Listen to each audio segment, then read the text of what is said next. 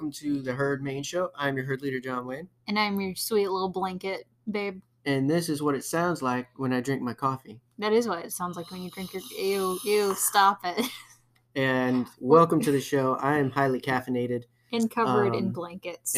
Yes, it's a cozy, comfy, caffeinated episode for us. Not sure how you're enjoying this episode, but we're enjoying this episode quite comfortably.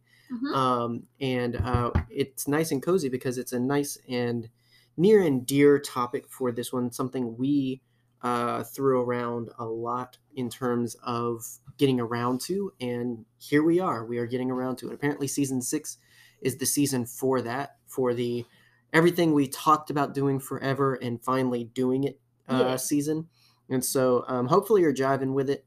If not, you can always let us know. Doesn't mean we'll change, but who knows? Maybe. That's why we have Twitter, Instagram, and Facebook, where you should be following us.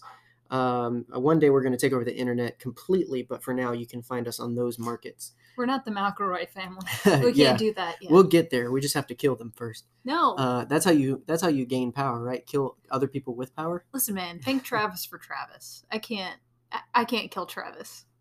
I'll kill him. No. And you can kill Justin because I can't kill Justin. But who's going to kill Griffin? Himself, probably. But not just like depressingly, but just like out of accident. Just show him a picture from the banana video. Right. Oh gosh. If you're not following the McElroy brothers, you're missing some joy in your life. You're missing out so much. So, but anyway, no, we are diving deep into some Fett lore. It's kind of no mistake at this point. It's to the point, actually, we get messages when people see or spot Boba Fett things and just like, you got this? Mm-hmm. You want this? You need this? And it makes my heart just go wee. Like, I just like when people are thoughtful like that. And so apparently we talk about Boba Fett enough that people closely associated with us, and that's wonderful. And so we've long talked about that, and especially for me, being my childhood favorite, and still definitely one of the coolest characters of Star Wars in my perception, my opinion, not saying that's definitive. Mm-hmm. It was only a matter of time before it really got his own episode, or they got their own episode, because I kind of felt like it was impossible to talk about one without the other. Yeah. Just when we get into some of the backstory, you'll see kind of why that is, but also just because they're literally clones, or at least Boba Fett is a clone of Jango Fett. So it was mid-sip. I didn't get to react.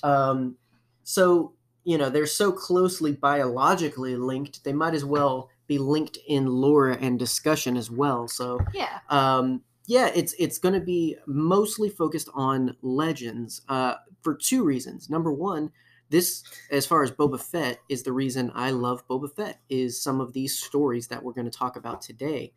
And as far as Jango Fett, it's because that's pretty much all the lore he has. In canon, both Fetts kind of got a lot of their lives kind of chucked out. We've talked about it before, but like they have some of the most sad backstory. Yeah, like they were very well built because they were both very well built because they were both so interesting, and so many people were wanting to fill in the gaps and everything, and everybody wanted to put their take on it and make, I'm not saying that particularly Boba Fett was the only Holy Grail character, but to add story to such a cool character was significant. You had people that wanted to do that specifically. Mm-hmm. So yeah, like there's a lot of stories out there, more than most people realize, and definitely very different than probably people realize. So, whenever we've talked about like the whole Disney acquiring Lucasfilm, and also just not being big fans of much Legends, we're not saying that without having our own likes as well. There's things I like that are not canon. Mm-hmm. I still like them though. And that's why I say, nicely and compassionately, you can get over the legend stuff, because I can still read any one of these stories, and I have reread a couple of them recently, Mhm. Disney didn't take them away from me. So, No, they you did know, not break into the house and steal your Legends books. right. And there's actually a good majority in my brain that still exists because it hasn't been completely unwritten yet. Of course, there is some Croak, that's croak. just straight out like gone. Hmm. But you know what? I can enjoy both. I can enjoy the universe where Boba didn't get his tragic backstory, and I can enjoy the one where he did. Although technically, his dad died in all of them, so it's always tragic. But Legends is definitely way more tragic, if you can believe it. So it's going to be a lot of journeying through their legends. And I guess the big intent of this is just having time to geek out and talk about cool stories, and also just opening the veil to people that may only know Boba Fett as the cool guy with the jetpack. Yeah. Um, People that view these characters as ridiculously overliked for no reason. There are reasons. There are reasons you can like these characters. They just don't necessarily happen in the films. Yeah, I mean, most people think that my favorite character is IG-11. Right. It's not. I Although, mean, since IG-88 is uncharacterized in canon mostly, if you have to like a droid, right. there's little things, and that they're finally starting to get into. There's the Bounty Hunter comic series, which is canon and is currently running. I think it's on like Mhm. its third or fourth issue. I'm 2 issues in. It's one of those very complicated ones, so I'm having to wait for it to finish because waiting 1 to 2 months because of the cycle being interrupted by COVID and everything, it's really hard for me to retain what's happening in these comics. Mhm. So it's very full, which is nice because it being a limited run, they're accomplishing a lot, but it also means I have to wait because Mhm. I can't retain, and I also can't just keep going back and starting over every time this isn't red versus blue. I'm not going to keep starting over for every season that comes out. Um, so they're starting to pull back the curtain on some of these characters like Boba Fett and IG-11 or IG-88, excuse me, and so forth. But still, when you compare it to what was in Legends, like it's footnotes compared to encyclopedias. Like it's Yeah. insane how much was built out for so many characters. But you also had so many years to do it. So Yeah. And I did not skim the wiki for this one, so I'm going in blind. yeah. Yeah, it's so just got some details from Boba Fett's and Jango Fett's story. We'll run down that and have a good time. Yeah, wee. So we'll start off with Jango Fett because Jango Fett's got the least. Um, Mhm. not really entirely sure why. I will say a bit of this is still deep in my mind and heart, regardless of what happens with canon, Mhm. and probably forever will be because I don't really see them getting to Jango Fett's story anytime soon. Um, and I guess it's okay if they were going to build any Fett, I'd rather them build Boba Fett anyway, because he has way more interaction with the main story and characters. Mhm. Um, being entangled with like Solo and the rebellion and everything versus Django, who kind of stayed away from most of it, which is He was nice. busy. Yeah, like he's got one story, and that basically is how he came to be the clone template. And essentially, that kind of happens over 2 significant stories, both of which highly recommend you checking out, both very much worth it. One being the comic series Star Wars Open Seasons, or just Open Seasons, or Django Open Seasons. It depends on which release you read. But regardless, Open Seasons, it's a limited run series that the whole goal was, hey, let's tell the tragic backstory of Jango Fett. Mhm. And this is where actually, because a lot of people throw out the thing of that one line.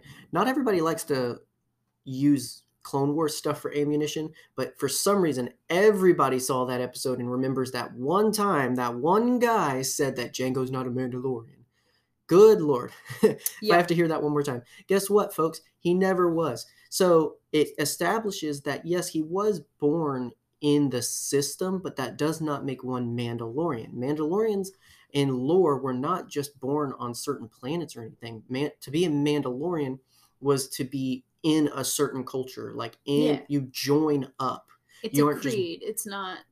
Yeah. race. Yeah, and so, like, the only people technically born into it are the child of 2 Mandalorians, but even then, that kid could do something else. Yeah. So, he was born around the system, and eventually the war between Death Watch and the true Mandalorians, ended up killing his family and orphaning him, but he was just a kid who was taken in by a Mandalorian protector named Jaster Muriel. And so that whole line of him not being Mandalorian doesn't disestablish anything of his story Yeah. because he was Mandalorian by choice and by adoption, really. Here's the thing: it's Death Watch thinks that everyone who isn't them isn't Mandalorian. Yeah, well, because so Jaster led the true Mandalorians in basically like, hey, let's just be reputable, let's be honorable. Like to be Mandalorian was something of honor, like more in the line of what we see in the Mandalorian show, who by the way has the same exact background. So it's a lot of that of honor and tradition and obviously being revered and being dangerous, but you're not going to kick a puppy. Like if anything, you're going to kick the guy that kicks a puppy. Exactly. But if you were paid to kick a puppy that had killed a kid, you're going to kick that puppy. If that makes sense. It doesn't, Like, but I see what you mean. You're going to because do I'm some married to you. yeah, you're going to do some stuff that might be viewed as bad, but you're going to do it honorably. So like, you Okay. know, I'm not trying like not all Mandalorians are good, Yes. but they're definitely better than Death Watch. Mandalorians are true neutral for all of our D&D friends out there. Mostly, yeah. Yeah. And in the lore were tribes, and so that's where Death Watch came from. They were from Clan Vizsla, which they still are. And basically it was this thing, but tribe to tribe, you might see different practices. And there was this big split in terms of, hey, let's be just reputable people versus, you know, we need to kill and conquer and get back to our roots. Very similar to what we see in the Clone Wars, but less pacifist versus extremist. It's just straight, you know, it's basically choosing two different ways to act. Mhm. Neither of them want to be pacifists, but one just doesn't want to kill and murder. One wants to, you know, keep a good name. Yeah. And so Jaster is sort of the face of this version of Mandalorians. In fact, the sort of circle with the feather across it on Boba Fett's armor is the family crest of Muriel. So, and I'll get to that point later on. But so Jaster was significant in that he adopted Jango Fett, raised him, and obviously favored him over other people. And was grooming him to be the next great Mandalore. Jaster was the Mandalore at this time, which then was much less political power. So like how you view Satine and some of the lore in Rebels and Clone Wars. Mm-hmm. It's not a political rank. It's a tribal one more so. It's one built on honor in that you've proven yourself to be the one to be trusted with the leadership of the people. Mm-hmm. And so a lot of people got passed around the title of Mandalore in Legends. So that's its own very long history. I remember some of this because like this isn't surprise, this is not the first conversation we've had about the Fets. No. It's the first of many we've had on microphone. Yeah. But like I remember a long time ago when we first started dating, when you sat me down and started dumping your Star Wars knowledge on me. Yes, before with consent. Really with consent. With consent, of course. I did ask a lot of questions. Yeah, well, I mean, you were, you were more casual with Star Wars and fun movie stuff before you found things you liked that kind of drove you into wanting to know more and consume more. And so, you were very average in, Boba Fett, that one cool guy. Yeah. I knew of versus, and it's just one of those things. Anytime I have the opportunity to say he's more than just a cool guy, because now if you like him just because he's cool, perfectly fine. I did. Eventually, though, there's a lot of character development that he gets through these legend stories that's very significant. So I like for people to have the choice of how they view a character. because there is so much Star Wars, so much can get just drowned out and lost, and so many of these stories are old. So it's one of those things of, are they going to even get the chance to see these or hear about these? And that's why we talk about it here, is because it's this idea of, you might not know, but these things exist, and these things are of interest. If you're at all lukewarm or even negative about these characters, these are things that might completely set you over the edge and make these your favorite characters. Who knows? Mhm. I don't know. I don't necessarily think I'm going to change anybody's opinion in terms of Boba Fett being their favorite character or anything. But if I can at least convince you, okay, maybe he's not just cool. Maybe he actually is a character. Listen to John and Daniel Logan. Exactly. So Jaster recruits, trains, and essentially makes Jango like his son. But all this time, they're still going on in war in terms of fighting against the Death Watch. And at one point, one Mandalorian protector, or one true Mandalorian, named Montross, betrays Jaster because he feels like he is more true to leadership than Jango was, and Jaster put Jango in charge. And so Montross basically got the first chance to nope out of there, and he did. And because he did, Jaster ended up getting gunned down in a battle with the Death Watch. It was bad. And so Jango becomes Mandalore. And so he becomes a leader of the people in that moment. And that's really where significant story development starts to happen for him. A few things end up going on. In fact, the most significant thing being that he faces down a group of, I want to say, 8 Jedi, one of which being Dooku, the only one who ended up surviving, obviously, because he goes on to be in films. But Jango murdered the other Jedi on his own because it was meant to be this trap of Montrose had teased Jango with an option of getting revenge, so he goes there, but then he also called the Jedi and said, oh no, the bad Mandos are coming, and basically wanted the Jedi and the Mandalorians, being Jango, that were in his way to eliminate each other.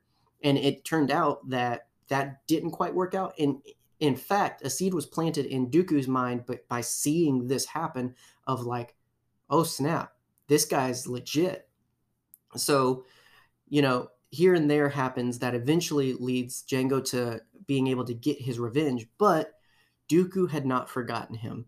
And so what's really interesting is this bit of the story in the comics is kind of done in flashback as Dooku's recruiting Jango. We get a different look at that, though, in the other second significant story of Jango's backstory, which is the video game Star Wars Bounty Hunter. Okay, so that's what that one was. Yeah, so these are two stories that are technically not connected, but do overlap a little bit. Mm-hmm. The story of the Bounty Hunter game essentially is you are Jango and you get to be cool. And it was one of the first really good, you're not a Jedi, you're not doing Jedi, like you're not doing Force things, like you are just a cool character running amok in the galaxy. But you run into some competition when you're given this big job from some mysterious guy. And so the idea being, it's you versus all these other bounty hunters. Whoever gets it first gets the biggest deal ever, like enough to retire on. Mm-hmm. And out of the woodworks for this deal, of course, comes Montross, the guy that left Jango's mentor and father to die, who had turned bounty hunter just like Jango did to survive. So it becomes this personal vendetta as well, in order to accomplish this mission. This mission being to kill a fallen Jedi who was a former apprentice of Dooku. Yeah. See, he had been already working for the Sith and doing separatist things, and he had an apprentice that was with him for a while, but she ended up wanting to do her own stuff and ended up leaving. Which is supposedly where Ventress's lightsabers came from. Not even supposedly, exactly. Okay. Kumari, I wasn't sure if that was still canon. No, they don't say where they come from, but we can believe that. Yeah. Kumari Vosa. So basically, Dooku was worried if she gets out and talks, all kinds of plans are going to be, mucked up and you everything. don't want to have loose ends. Right. But she's a powerful Jedi turned almost Sith. Not just anybody can take them. And we're also trying to build this army for the Grand Republic and need a clone template. So 2 birds, 1 stone. Get somebody that can kill this Jedi, and if they can, we offer them the deal to be the new clone template. So this is the competition that goes on between Montross and Jango. Of course, Jango being ultimately the one able to kill Komari. Because he's Jango freaking He also, Fett. he gets revenge for his mentor father in killing Montross. He meets Zam for the first time, and it's really sucky because they're like really good friends in this game. So when he kills her in episode 2, it makes it actually harder to watch. Yeah. Like they weren't just working partners, like they weren't more than like romantic, but they were good friends. Like they respected each other and everything. Which makes me think, do you think that when episode 2 Certain Point of View comes out, because apparently they're doing all of them, we could get a story like that? It would be nice. You know, I it just goes to show, I mean, having just completed a mission of we've got to protect all assets. Yeah. Jango would be also in that same frame of mind in episode 2 of we've got to protect all assets. Keep in mind, by the time of episode 2, he had an even greater asset than anything. He was looking out for his son. Yeah. Because if word got out about things and he got in trouble, that meant his son got in trouble. And regardless of Legends versus canon, one thing you don't mess with is Jango's son. He cared about his son. Just like you care about your son. Yes. Also named Boba. Exactly. So essentially that builds to the point where, obviously Jango takes the deal. He he gets the money, he gets the gig, and he also gets his untampered clone to be able to leave his legacy to. And knowing his tragic backstory of losing both families, essentially, that he had managed to get, the significance of wanting a son was kind of answered in that. And I think that was kind of the point, is let's not just explain how he became a clone template, but why the heck would he want his own son? Like, it's Tamara Morrison. He can get him a kid if he wants. Like, come on. He could call Aayla Secura. Right, like he can work something out. Although, would you want a half Aayla Secura child? Well, I mean, one of his clones did it, so gross. Not Aayla Secura, but like with a Twi'lek. Well, yeah, from that Deserter episode. Yeah, that was. So we do see it happen. That was a neat episode. But it also pays to with the Mandalorian lore established, he would want a more pure like he would want. I want someone that I can completely give myself to.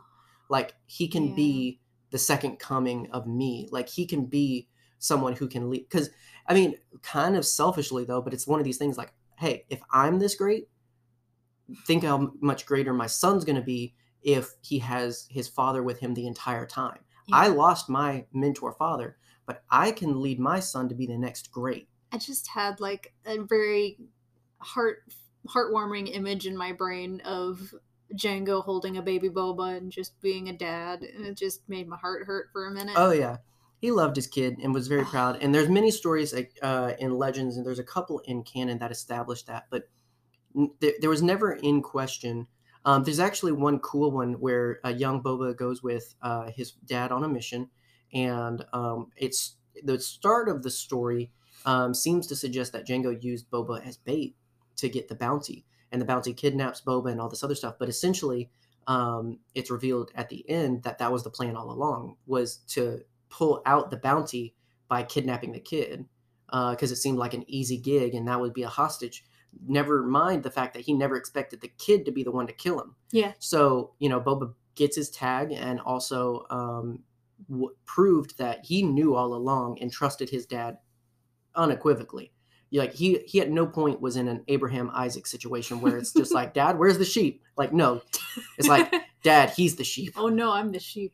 So it's really cool. What's different though is in canon we don't see it much that Jango trained any clones, but in Legends it was very much that Jango trained particular clones. In fact, the ARC troopers were handpicked and trained by Jango himself, the first batch, of course. Yeah.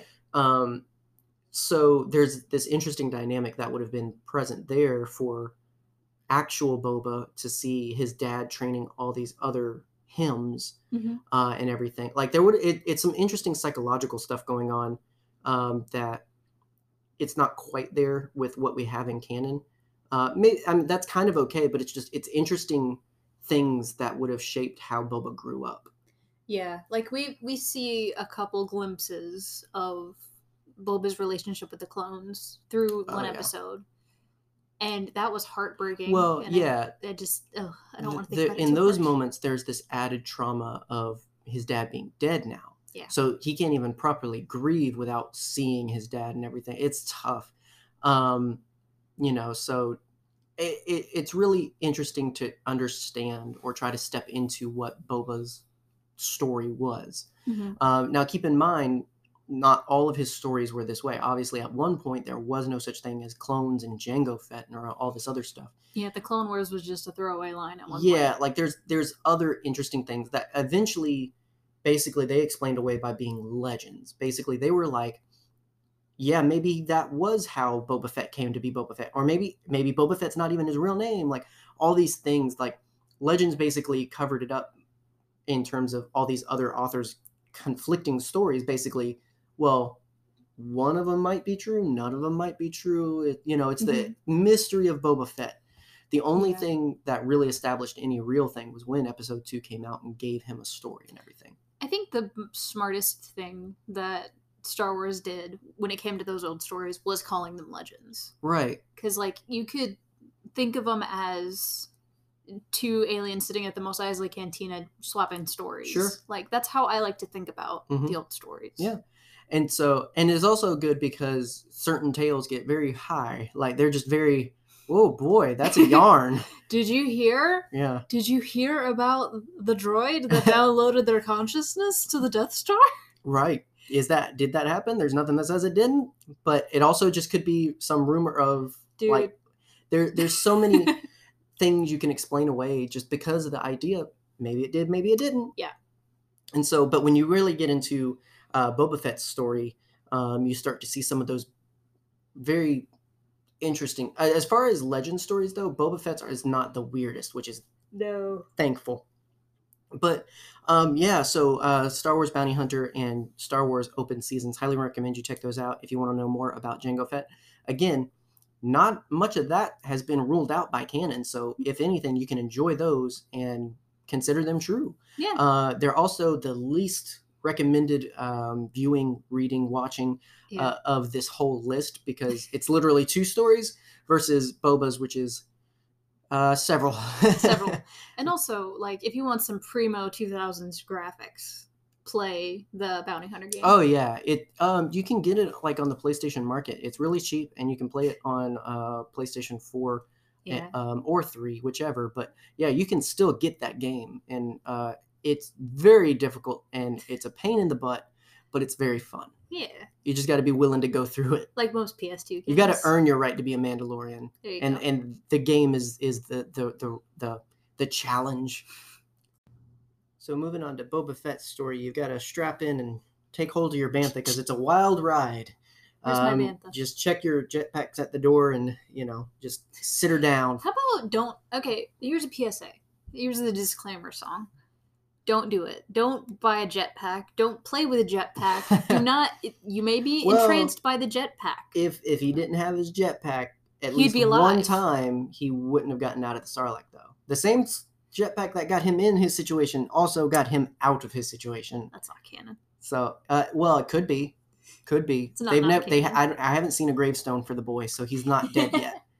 No, so yes, now we start the wild ride of Boba Fett's story, and there's a lot to cover, and I want to make sure to try and hit the big points of his career.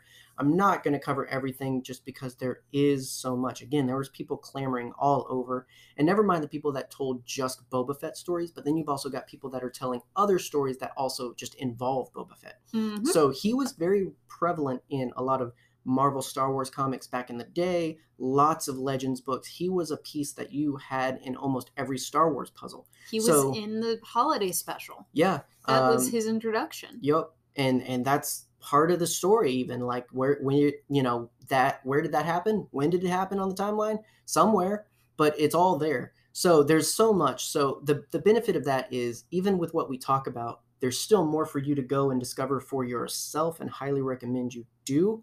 But there's a lot I want to cover to really flesh out who Boba Fett was as far as a Legends perspective. Some spoilers here and there, but all of these stories are still going to be very worthwhile reading or checking out, even if you get some of the details in there. If anything, it might encourage you to go check these stories out when you realize some of the things that's going to go down in some of them.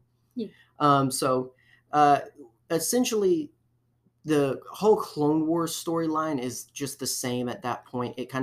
That's when Legends Boba becomes just kind of casual, neutral Boba, and all those stories are the same. Although somewhere in there he gets his dad's armor somehow. Also in there somewhere he gets Jaster Muriel's armor somehow, and that's supposed to explain why his armor went, from silver and blue to the green. Okay, that's kind of okay. That's kind of, and that would explain why the family crest of Jaster Muriel's on there and everything. It's because it's his armor. It's fine. We start to see this trend of Boba trying to live up to his heritage, essentially, even going so far as to join the Mandalorian protectors on Concord Dawn, and even going by the alias of Jaster Muriel. Fun fact, he was intended to be Jaster Muriel. Boba Fett was originally an alias in one story, and his real name was Jaster. And he had this whole crazy background, including joining the Empire and defecting at one point and all this other stuff. But again, Legends proactively was just like, that's one of the tales. Yeah. So him wearing his grandfather's armor, him going by the name, that's meant to explain why people would think that about him. He let people think that about him. He let the legends build and grow over time because he wanted to be the guy of myth. Not for pride's sake, but he just always wanted people guessing. He didn't want anybody to know him. Which is smart. Oh, yeah. And so, but during his time being a part of Mandalorian culture, though, because at this point, Mandalorians were not completely eradicated from the galaxy and were just trying to make their living and everything. He meets a Kif-R bounty hunter. By the way, Kif-Rs are the species of Quinlan Vos. Okay, thank you. 1 in 100 are psychometric, and but not his wife, whose name is Cintas. So this is about 16 years before Episode 4. He meets and marries a woman. He was somewhere in here. He was 18. No, he was 16. She was 18. And they ended up having a kid together. But his Mandalorian career, as well as his marriage, would end in tragedy when Mandalorian that just had it out for him for no reason, other than just because people liked him more. It's kind of a Saul and David situation. Basically, assaulted his wife to such a point that she had PTSD from the assault, a sexual assault. And so she just pushed Boba away. Meanwhile, because he killed the guy that did that, he was locked up in prison for it, which goes even criminals don't do it. They don't deserve it. It does no one any good. It honors no one for you to become a bad guy, to hurt the bad guy that hurt you. I know this is just Star Wars stuff, but there's all kinds of things going on in the world where people think it's okay because they did bad stuff.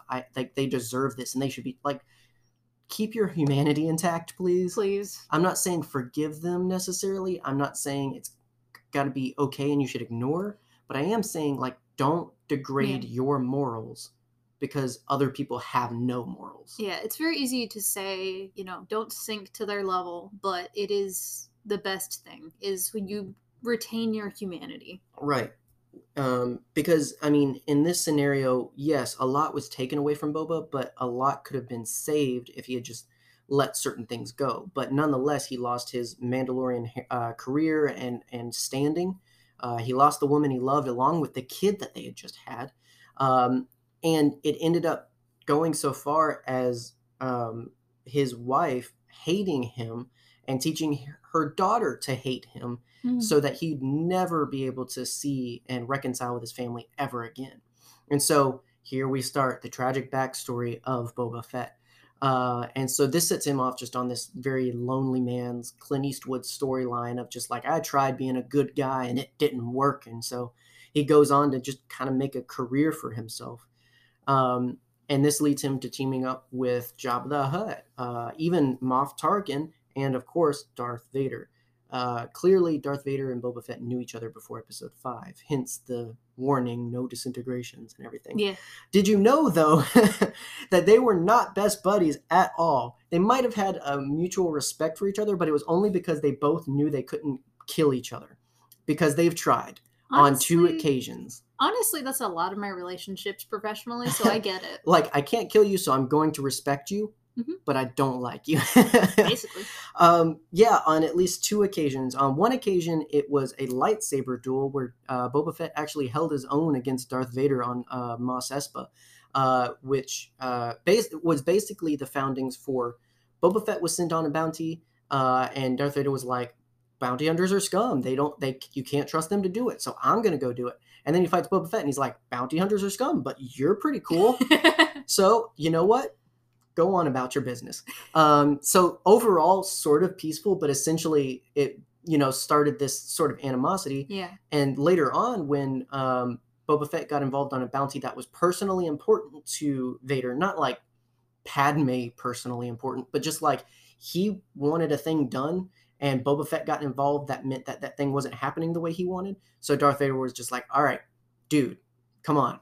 Like, I don't want to have to get in a stalemate, which eventually is what happens. They get into this fight on this lava planet, and it's just like super, super duper epic. This is in like Star Wars Tales comic series, so you can see it all play out, and it's really cool. But the Dark Lord of the Sith acquiring respect for a bounty hunter is pretty significant. And it just goes to show that if you're having trouble with a coworker, you must best them in hand-to-hand combat.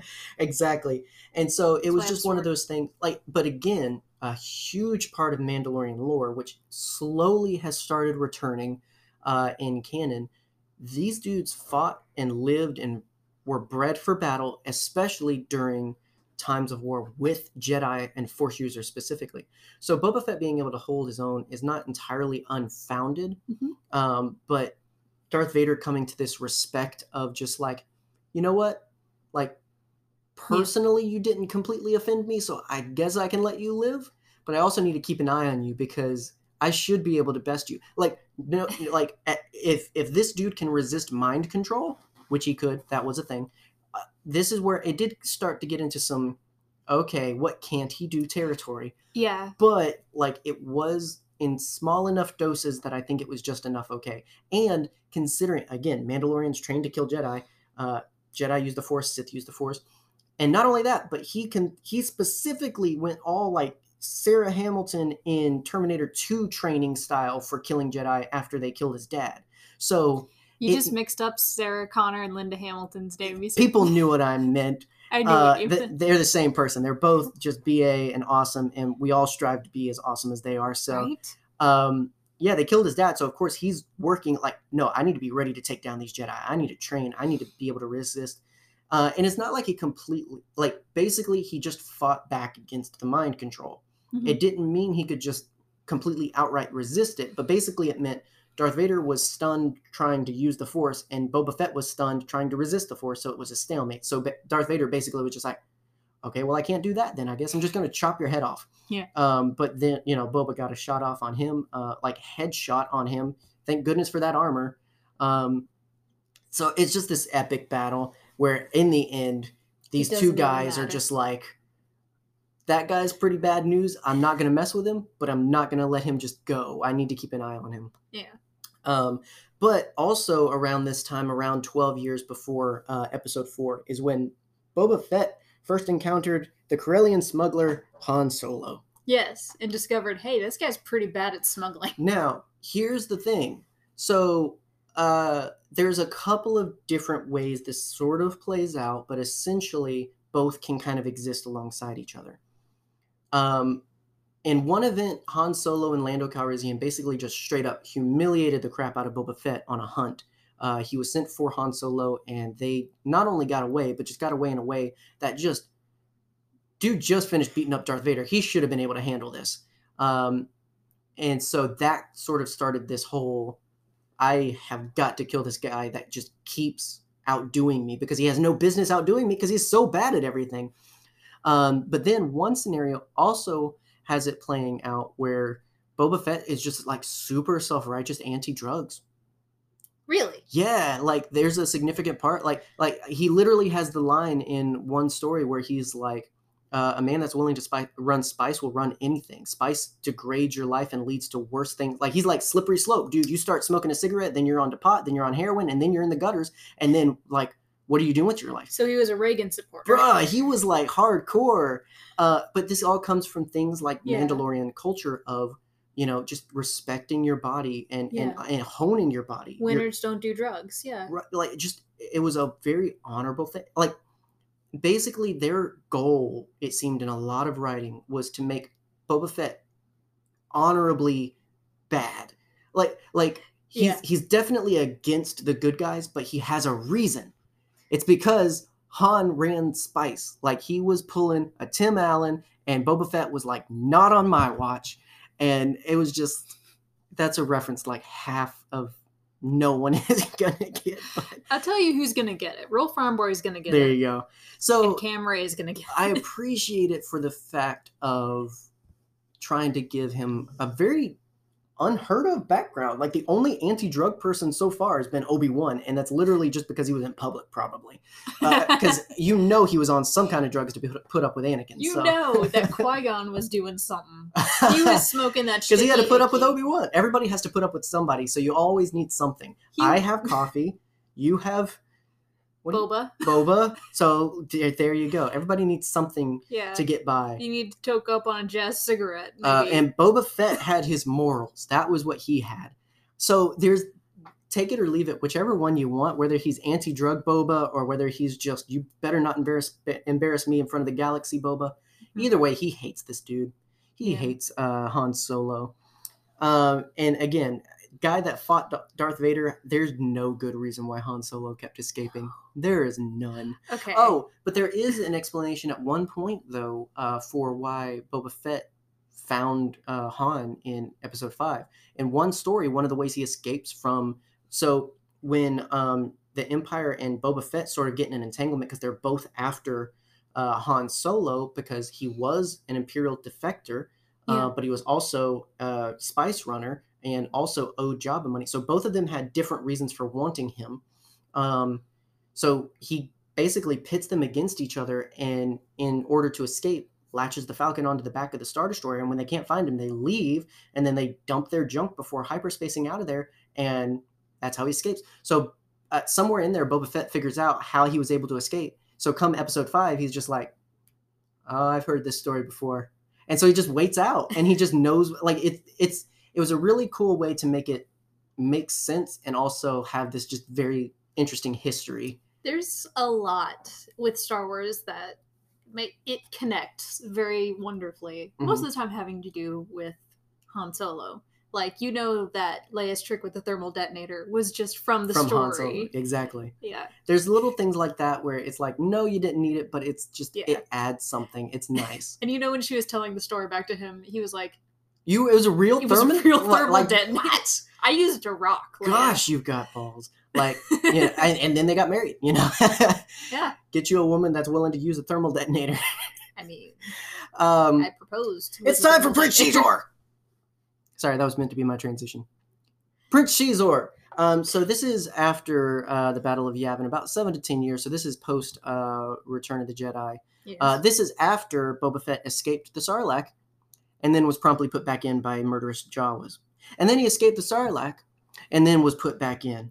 And then he escaped the Sarlacc and was nursed back to health by his buddy Dengar. Oh, yeah. Dengar! So they became bosom buddies and went on some adventures. But these guys ran into some trouble with Prince Xizor, or Caesar, King or Zizar. Like, there's so many ways to announce it. But it's the green dude from Mustafar that sounds like Kevin Michael Richardson. He was the only one that didn't get his head cut off by Darth Maul and that one thing with the Shadow Collective. I gotcha. Yeah. I'm there. I'm with you.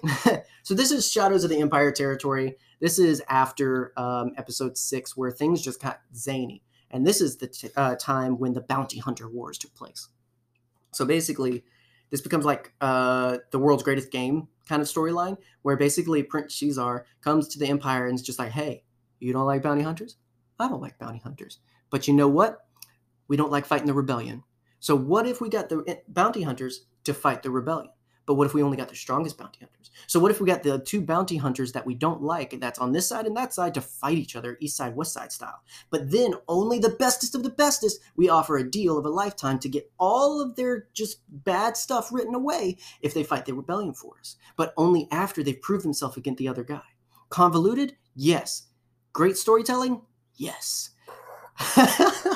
It's so ridiculous. It's so freaking ridiculous. It's a 3-book series about the Bounty Hunter Wars, and it's literally just Boba Fett just being dope. Like, it's literally just story after story, and it literally ends only after they're like, crap, he survived the war, so what are we supposed to do with him? Because he's not happy about being used by the Empire, which he figures out at some point.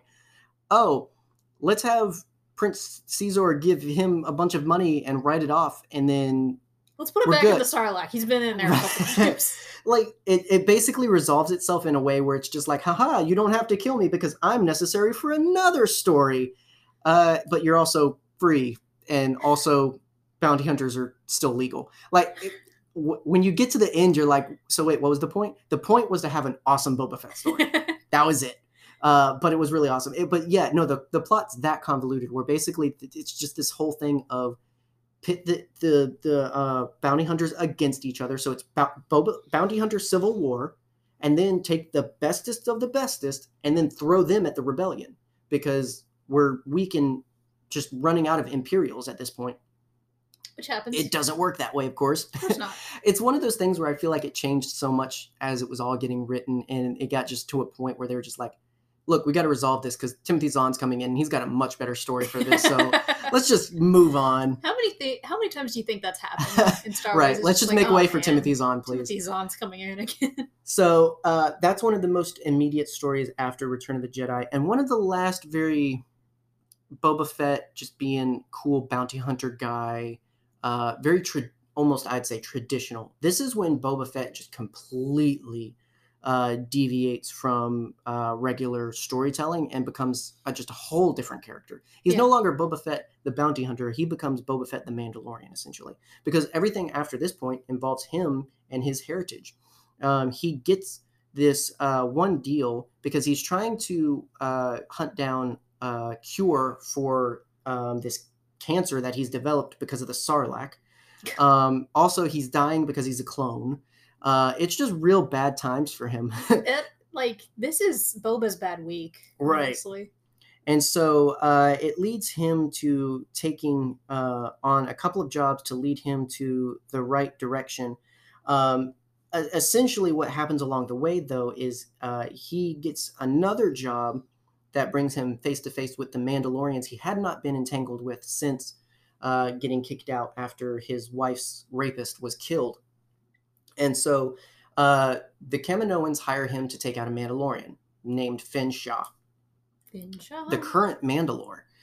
And then we don't know what happens. Fade to black, fade back in, and Boba Fett's Mandalore. Yay! Literally. Like that. That's not a joke. I'm not skipping details. Like we don't know what happened. Finn Shaw's dead and Boba Fett's Mandalore. I think we can assume something cool happened. It's probably. It's like the whole Cad Bane versus Boba Fett thing. We never saw it, but you know what happened. Yeah. So anyway, so he replaces Shaw as Mandalore, which is awesome. And this is now 23 years after Episode 4, by the way. So Boba Fett is now in his mid-40s, almost 50s.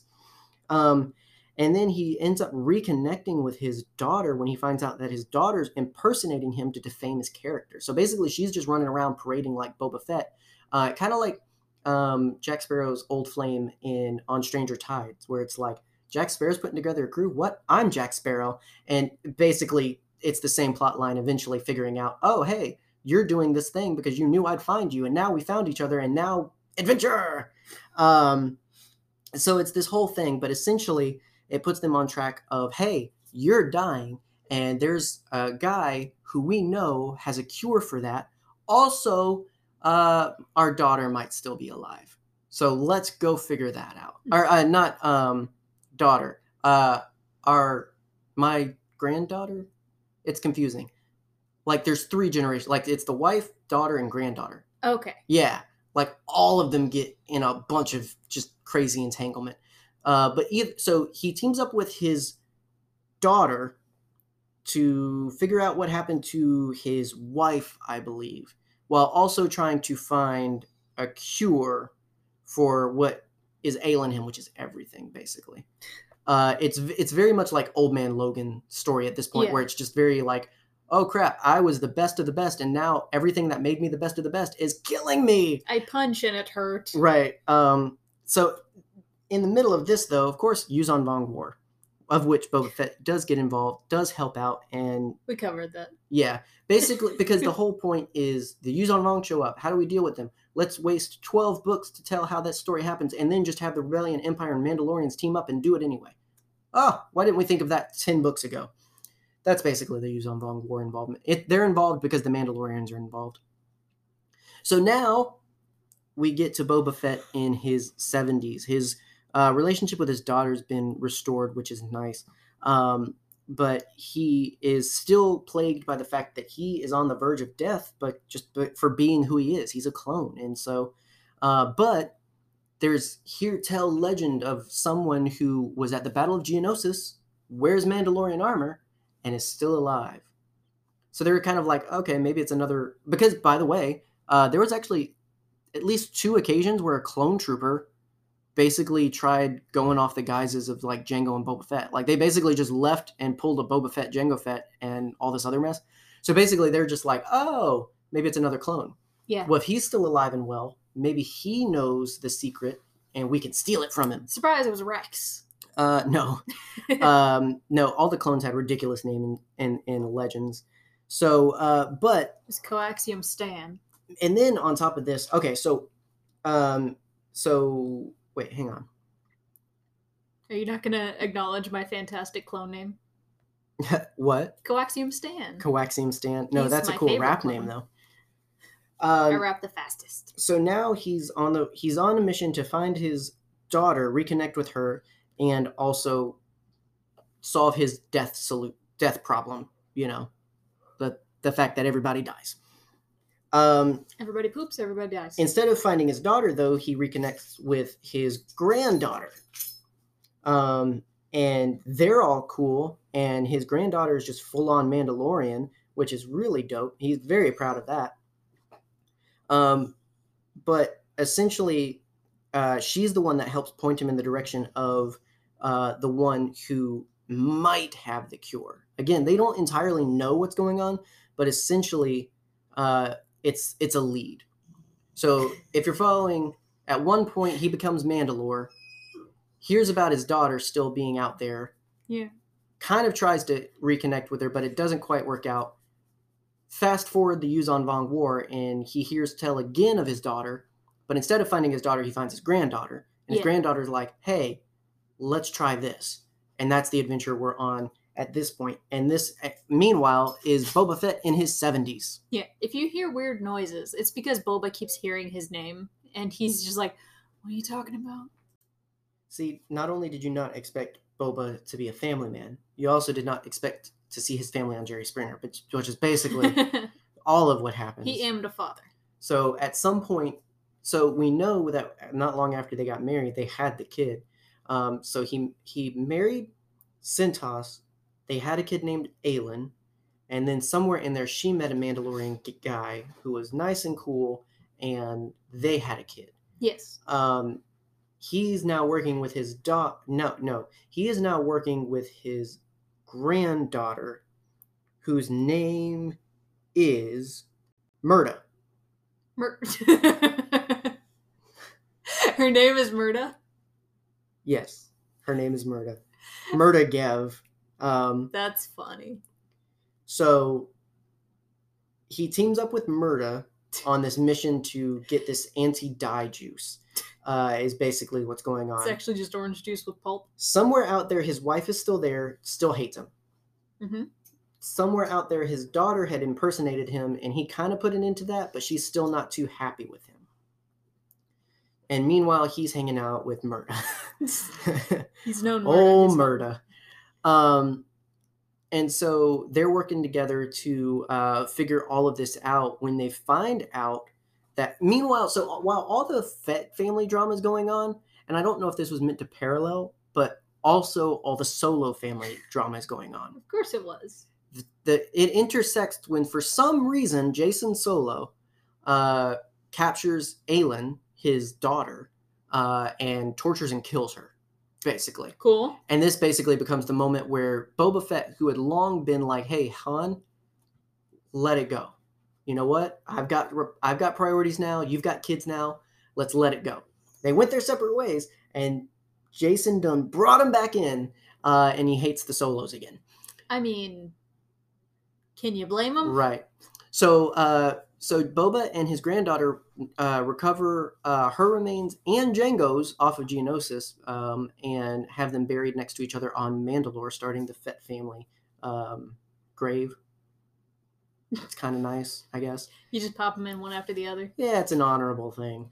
They're So stacked like Eggos in a pouch. So they restart their journey for the guy in Mandalorian armor who might know something about the clone stuff. Turns out he does. Turns out he did find a cure. Turns out he destroyed it, but turns out he plans to transfer his bone marrow to Boba to moot the point. Finger waggles of mystery. Yeah, like it was this whole thing of like, hey, we're here for the virus, or we're here for the antidote. And it's like, I don't have it. I destroyed it, but I did drink it. Okay, can you make it? No, but have my bone marrow. Okay, cool. And then we're good. So now he's not dying anymore because they had to resolve that one. I feel like at any point in this story, I would understand completely if you gently remove your headphones and set them on the table, walk away, and come back. Dude, this is the era of New Jedi Order and just all this other craziness. So this is all happening around probably my least favorite period. Although there's elements of it that are interesting. That being, and we're getting into this point, at some point Boba Fett finds out that Mara Jade, who was Luke's wife, was killed at Jacen's hands. And he actually sends a gift, for some reason not to Luke, but instead to Han. Dude, your brother-in-law's wife died. Right. Crazy. Yeah, and just a bunch of he sends Beskar armor and all this other stuff, and basically under the guise of, for when you need justice. Like, he's like, when you need to kill your kid, here's this. That's fair. And you know what he does? Nothing. But his daughter's like, Dad, I'm gonna go kill my brother. So his Jannah, Jacen and Jannah are twins, by the way. And yes. So this whole time, when Jacen started falling to the dark and became Darth Caedus, Jannah's always been the one like, I can stop him. I need to stop him. And it's getting nowhere. So now she's just like, nah, bro, I'm going to kill him. And if you're not going to help me do it, I'm going to go to this guy because he sends people knives in the mail. Surely he knows how to kill people. No, like, you think I'm exaggerating. I'm simplifying, but I'm not exaggerating. This reminds me so much of a story about my brother Justin. To where... Oh, yeah. Yeah. My brother Justin is a special guy. He is probably one of the most intense people I know, but also one of the funniest. Mm-hmm. He once wrote a love letter to a girl that he knew at camp, mm-hmm. and then stabbed it into her door with a Bowie knife. Yeah, so that's basically what he did, except sorry, your bro's wife died. And then just imagine that another unrelated person who you did not send the gift to took the knife and was like, ooh. Mine. Right, like... It's crazy. So she goes and she starts getting trained by Boba Fett in the ways to be able to take down her brother. And this is when Fett starts to get into this whole high horse of just like, yeah, he needs to be taken down because Sith and Jedi are all alike and it's all going to end bad. But you shouldn't kill him because he needs to suffer for it and all this other stuff. Like, he's got some views. He's got some interesting views. He's got some old man views. But like, I do agree and appreciate that he was trying to prepare Jannah for the whole thing of just like, it's not going to go exactly how you think. It's not going to be as easy as you think.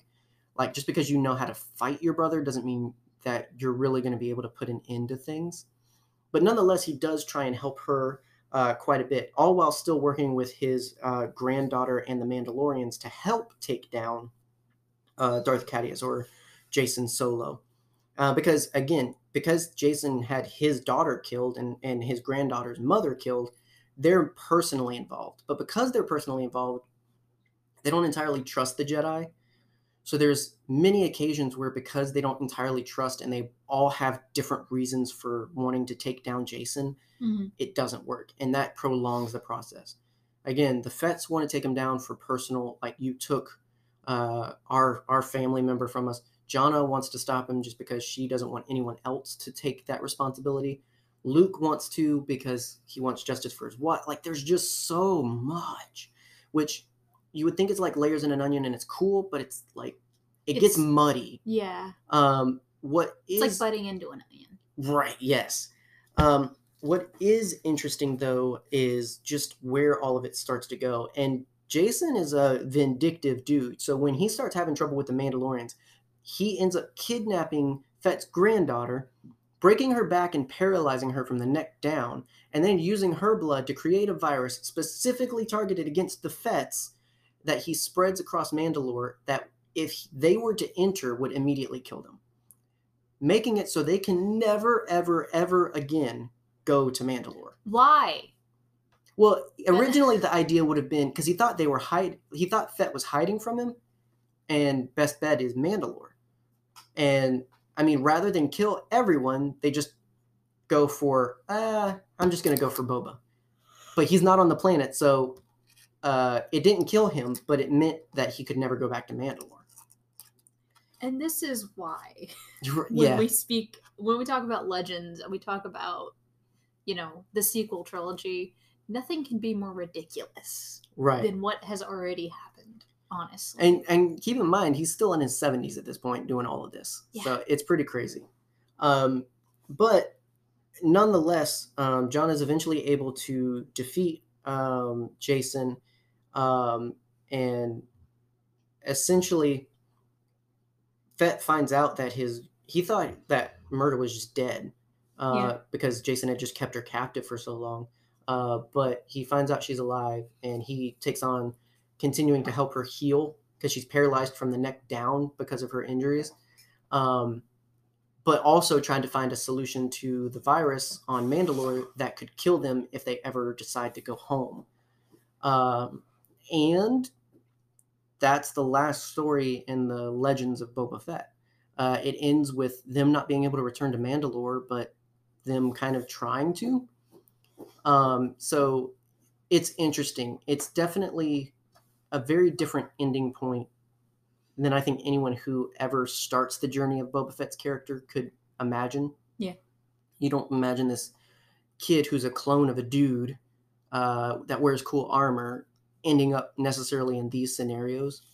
But along the way, there are a lot of good stories. I think, honestly, before you get post Return of the Jedi is where most of the interesting stuff happens and where it's a little less crazy. But once he really starts to get into Mandalorian culture and all of that stuff, it just starts to get a little bit more wild. Because, again, that's also the just weirdest storytelling then because you've got the Solo family stuff going on and you've got just a lot happening that's just very convoluted and crazy.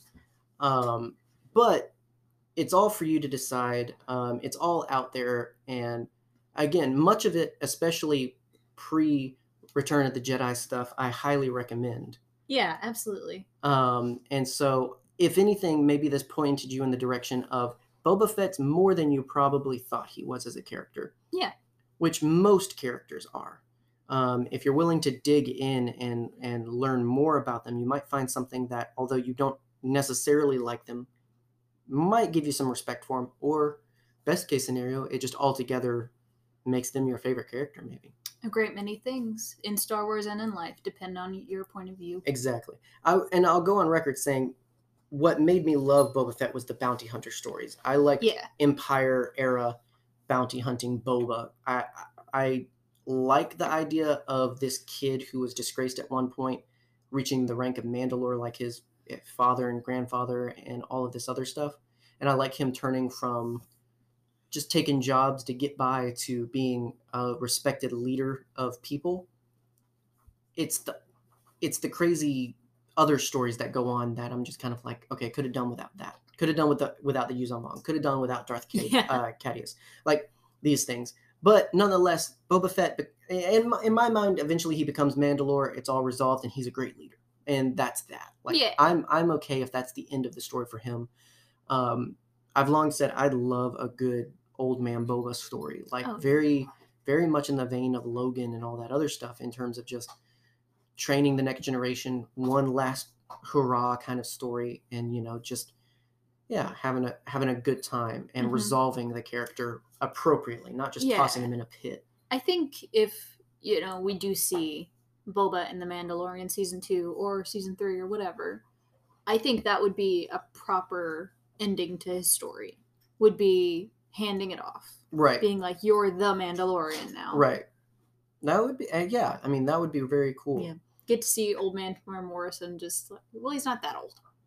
I mean, he's near the age he would be in that timeline, which is nice. That's why I keep saying, like, guys, you need to use him. Like, yeah, please. Who knows what season 2 has? We're excited, but and that's the thing is we're leading into talking about The Mandalorian for the month of September, and so wanted to start off with the lore of the sort of Mandalorians, the Mandalore, the Fets.